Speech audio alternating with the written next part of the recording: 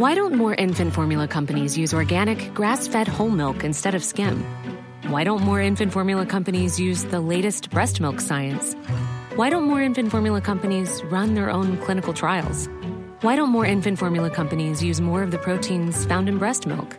Why don't more infant formula companies have their own factories instead of outsourcing their manufacturing? We wondered the same thing. So we made ByHeart, a better formula for formula. Learn more at byheart.com. Everyone knows therapy is great for solving problems, but getting therapy has its own problems too, like finding the right therapist, fitting into their schedule, and of course, the cost. Well, BetterHelp can solve those problems. It's totally online and built around your schedule. It's surprisingly affordable too. Connect with a credentialed therapist by phone, video, or online chat, all from the comfort of your home. Visit BetterHelp.com to learn more and save 10% on your first month. That's BetterHelp, H-E-L-P.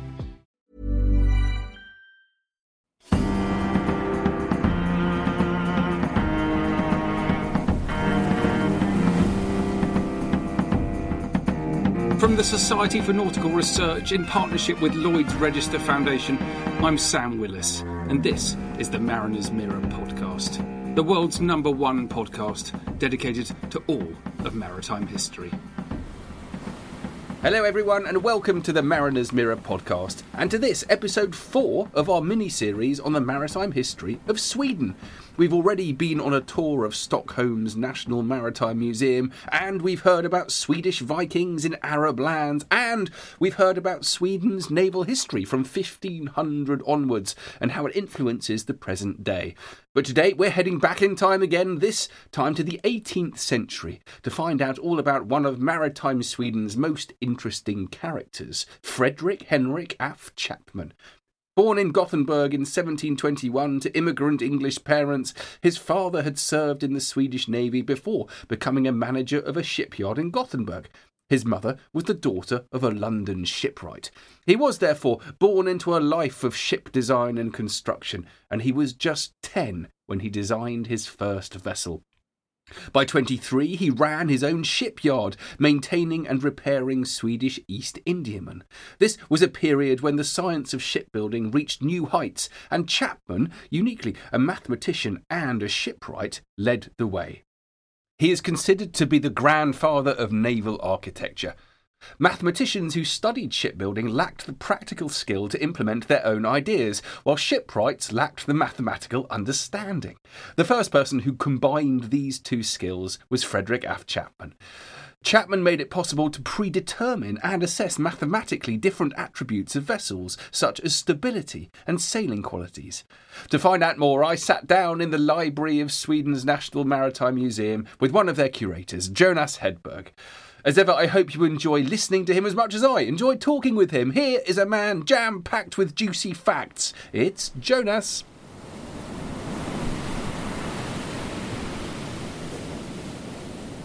Jonas, tell us where we are. It's probably best coming from you.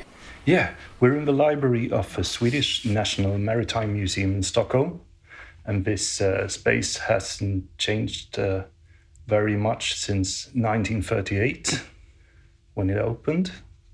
And this is one of Scandinavia's largest libraries for maritime literature.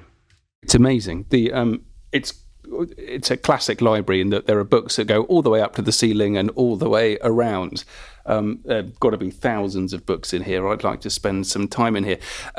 Now, we're just sitting down next to a display case, and there's a very special book in that display case, and it's the subject we're going to be talking about. Let's begin by talking about this special book in the display case. Jonas, what's that? Yeah, well, this is a copy of the Holy Scripture, which used to belong to Fredrik Henrik af Chapman, who's the single greatest name in Swedish shipbuilding history. Yeah, one would have to say. How did you get? We'll go on and talk about him. But how did you get his Bible, and why have you got his Bible? Well, it was donated to us a couple of years back, and it's on display here for the time being, at least. And it's interesting to look at his notes on some of the pages, which sort of give you a slight inkling that he wasn't very religious himself. Right. Necessarily. Scrawling all over his own book. Yeah. I have to say that annotations in historic books, particularly Bibles, I think are absolutely fascinating. Was he writing about the scriptures, or was he just doodling about boats? He made some remarks which weren't necessarily in line with religious dogma at the time. Right, okay. That's fascinating. Now, we've had a lovely walk around the museum this morning looking at your extraordinary collection of ship models, which are actually going to feature very soon in the Lloyd's Register Foundation's project Maritime Innovation in Miniature. So I'd urge you all to make sure you Google that and go and find that.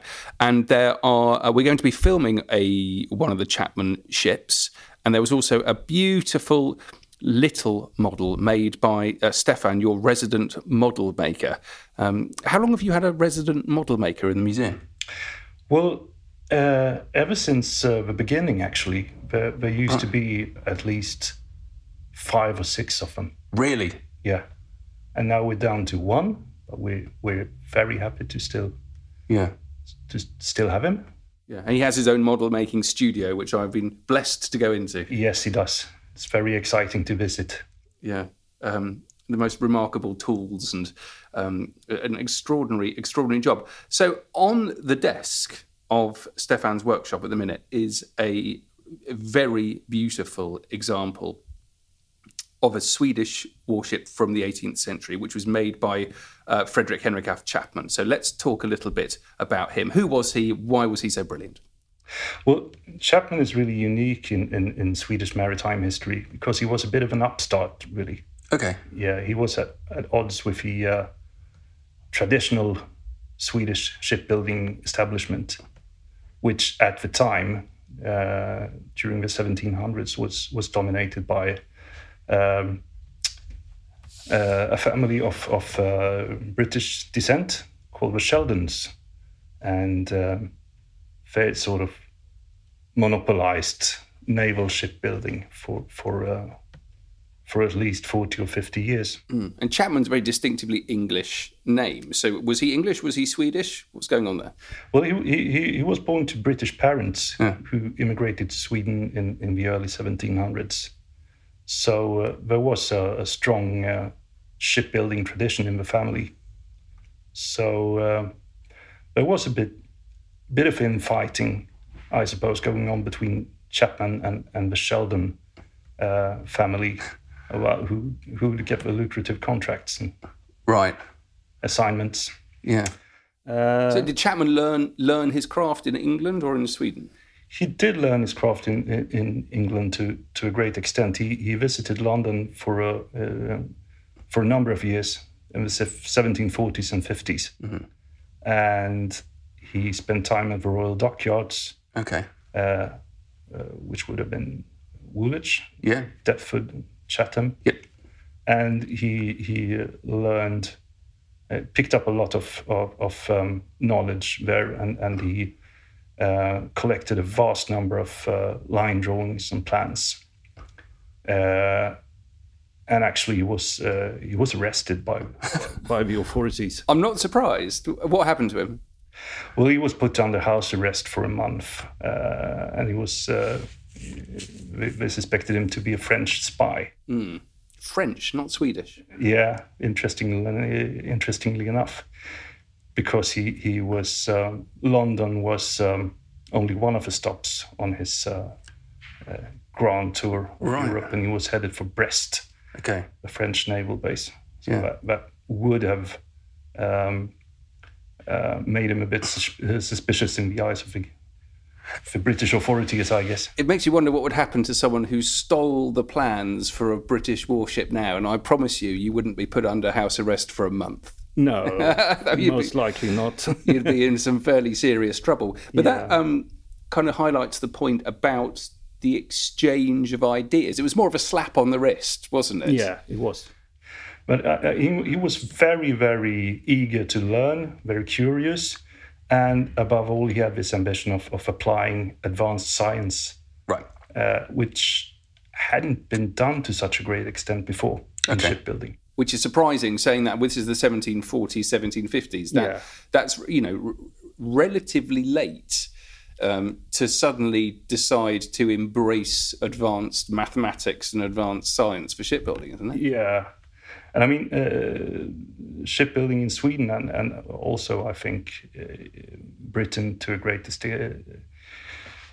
degree during this period relied on sort of incremental change rather than any wild experiments. Yeah.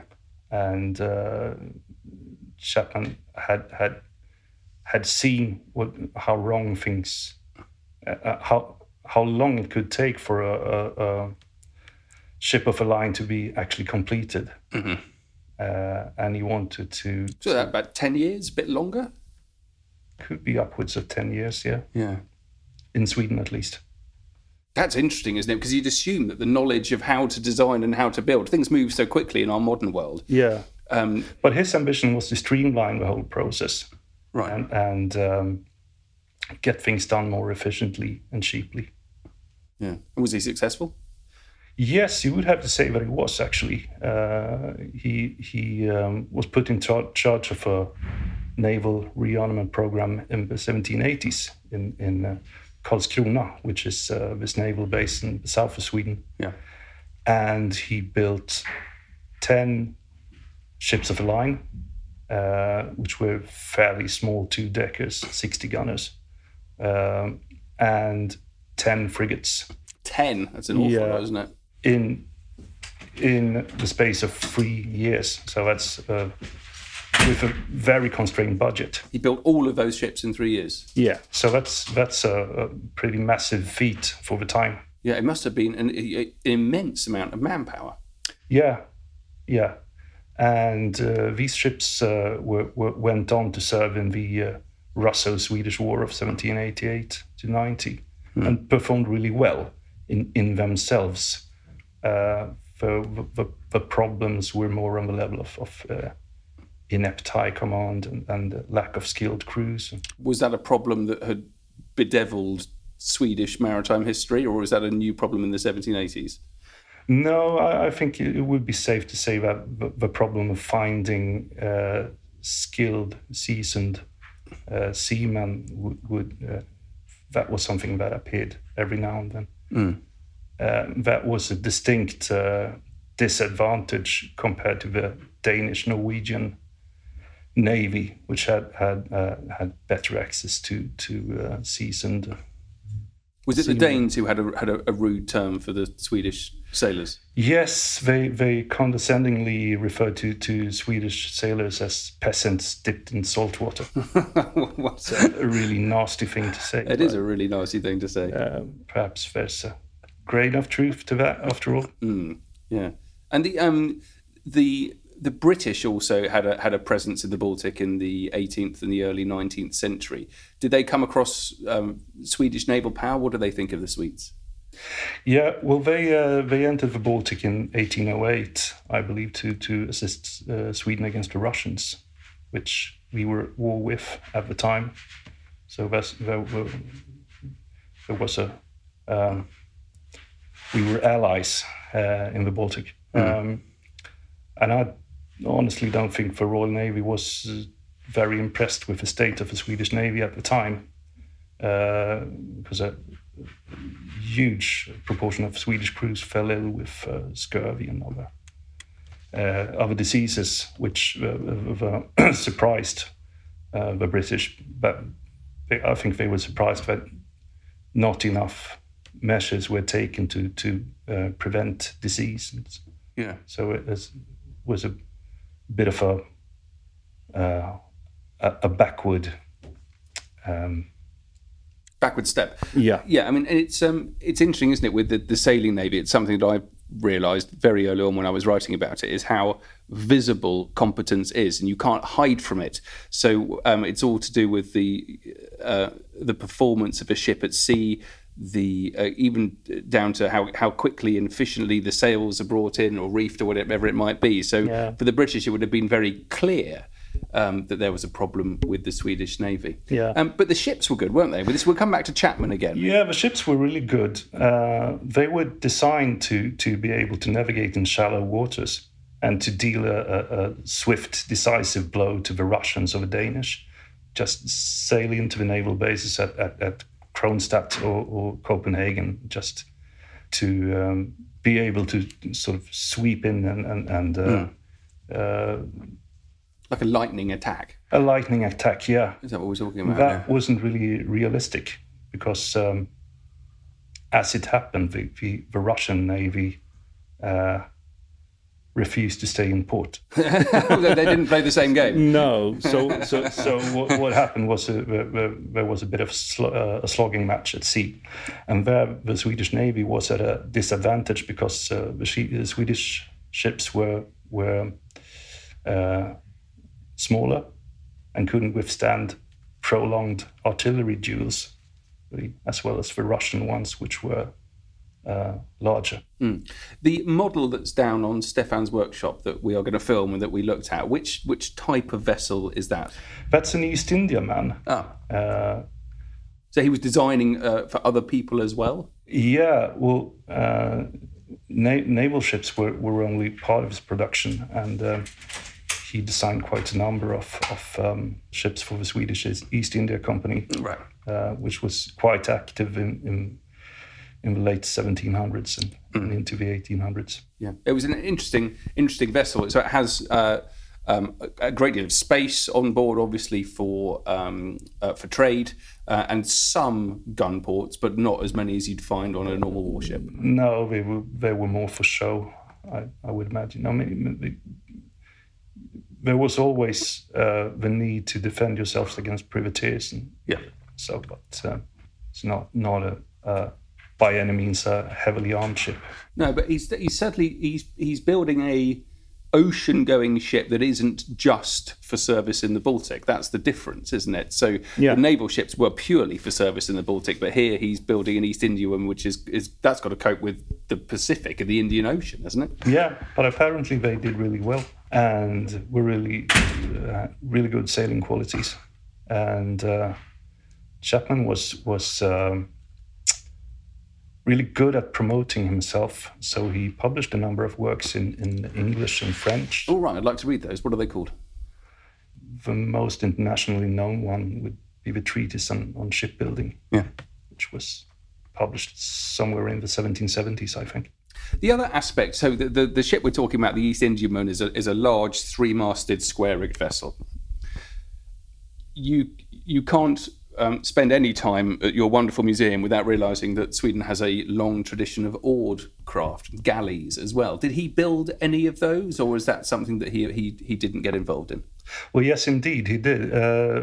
When he returned from France and England in the late 1750s, he was hired by the Crown, and his first assignment was to come up with new types of amphibious craft for the Swedish archipelago navy. Okay. Which was a unique arrangement at the time because it was independent from the high seas navy. Where was it based? It was based mainly in Stockholm and also on Sveaborg and in Stralsund in Swedish Pomerania, which was a Swedish possession at the time. So he came up with four main types of hybrid vessels. I guess you could call them. They had sails, but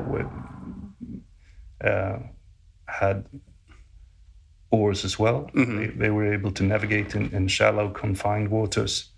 And the idea was to get something better than these pretty antiquated galleys that Sweden had depended on.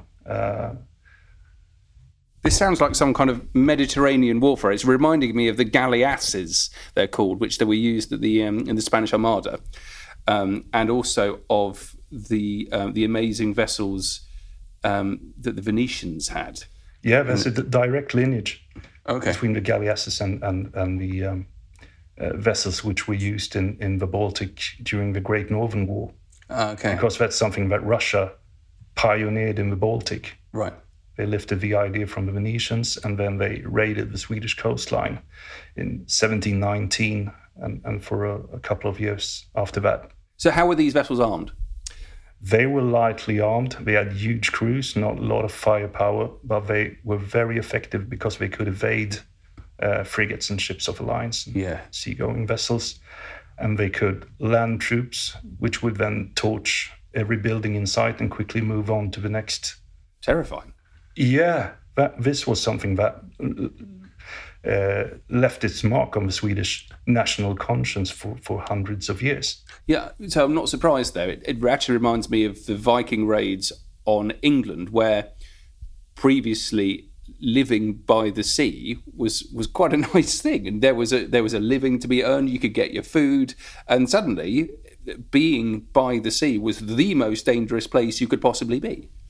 Exactly, and so there was an acute, urgent need to counter this, and the first thing the Swedes did was to build their own galleys, but during the 7 Years' War, it was realized that this wasn't really the most effective type of vessel. Mm.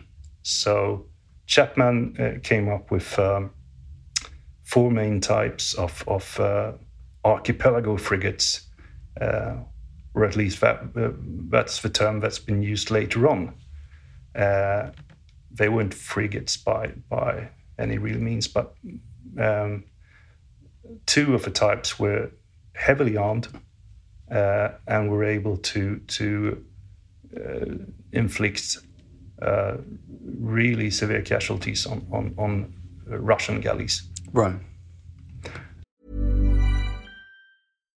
Why don't more infant formula companies use organic, grass-fed whole milk instead of skim? Why don't more infant formula companies use the latest breast milk science? Why don't more infant formula companies run their own clinical trials? Why don't more infant formula companies use more of the proteins found in breast milk? Why don't more infant formula companies have their own factories instead of outsourcing their manufacturing? We wondered the same thing.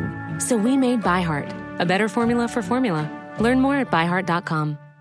Everyone knows therapy is great for solving problems, but getting therapy has its own problems too, like finding the right therapist, fitting into their schedule, and of course, the cost. Well, BetterHelp can solve those problems. It's totally online and built around your schedule. It's surprisingly affordable too. Connect with a credentialed therapist by phone, video, or online chat, all from the comfort of your home. Visit BetterHelp.com to learn more and save 10% on your first month. That's BetterHelp, H-E-L-P. Hiring for your small business? If you're not looking for professionals on LinkedIn, you're looking in the wrong place. That's like looking for your car keys in a fish tank. LinkedIn helps you hire professionals you can't find anywhere else, even those who aren't actively searching for a new job but might be open to the perfect role. In a given month, over 70% of LinkedIn users don't even visit other leading job sites. So start looking in the right place. With LinkedIn, you can hire professionals like a professional. Post your free job on linkedin.com/people today. And as it turned out, they were a bit of a disappointment when used in actual battle, because they weren't really mobile enough. So they were gradually replaced by smaller vessels, also of Chapman's design. And these were gunboats and gun sloops. And they were even copied by the French. I think Napoleon had this idea of using gunboats of the same type to invade England, basically. Right. Okay. So his influence was European-wide, and the use of advanced maths and science to inform the techniques of shipbuilding design is really interesting, because you and I went to the Vasa Museum yesterday, and here's a ship which built in the 1620s. Is that correct? And that would have been built and designed in a completely different way. Should we just talk a little bit about that? What do we know about how the Vasa was designed? Well, it was designed partly by royal decree. The king had decided on the rough measurements. Eddie?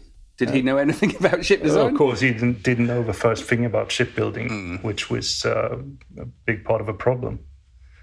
But it probably saved a couple of heads because nobody could really be held to account when the trial took place, because the king, Gustavus Adolphus, had signed the orders himself. Yeah. Let me just jump in here, and for those of you who don't know, the Vasa is the extraordinary 17th century warship that sank on her maiden voyage and was raised by the Swedes and is now in the Vasa Museum in Stockholm. And there is a separate podcast episode on the history of the Vasa, so you should all listen to that to give you a bit of background information. But yeah, it developed from medieval ship design, an oral tradition. Well, in the case of the Vasa, it was built by Dutch shipbuilders. Oh, we blame the Dutch? Is that what you guys do? as you do. Oh, very good. Blame the king and blame the Dutch. Yeah. So they didn't use line drawings or plans in the modern sense, but sort of carried on from previous designs. And the first plans that we have in our collections are from the late 1600s. Okay. 1690, so very like 70 years after the Vasa. Yeah. So before that, it was very touch and go. Yeah. And it's interesting as well, because you've recently, a very exciting discovery, you found the Vasa's sister ship. Tell us about that. Yeah, this was a ship that was launched slightly after the Vasa, and it was called Äpplet in Swedish, which is the apple. Mm-hmm. So if I remember correctly, she was launched in 1629, and obviously they weren't really interested in repeating the same catastrophe. so this ship was a bit wider. Okay, so enough to make her a not really successful sailing vessel, but she didn't sink on her first voyage. She remained afloat for at least 35 years. Right. Okay. Well, that's a good career. So she was sunk outside Stockholm as a like a blockading ship. Yeah, exactly. That was done for a couple of hundred years. You sank old warships to hinder enemy shipping. But that's something which you guys are particularly suited to because of the shallowness of the sea, but also the narrowness of the inlets. So you can easily block, and well, easily, but you can relatively easily block. And I think the Europeans, the British and the French went through a process of having chains, which were useless. I think, as far as I can work out, they spent an enormous amount of time building these things, but were fairly easy to break. Yeah, this was sort of a narrow entrance to Stockholm, which was fairly easy to block off in that way. There's a long tradition of that, isn't there? There's somewhere in Denmark where they found some Viking ships which had been sunk. I forget what they're called now. Do you know which ones I'm talking about? It's a collection of Viking ships which were found sunk at the entrance to a fjord. Yeah, sounds familiar. Yeah, I think they're in the Viking Ship Museum in Denmark. Yeah, currently. These ships were probably stripped of most fittings and stuff. It's really well preserved. And so it's easy. It's really interesting to think about what the Vasa would have looked like if she had ever had a successful sailing career. Yeah, well, wonderful. It's a brilliant place to leave it. Jonas, thank you very much indeed. Thank you.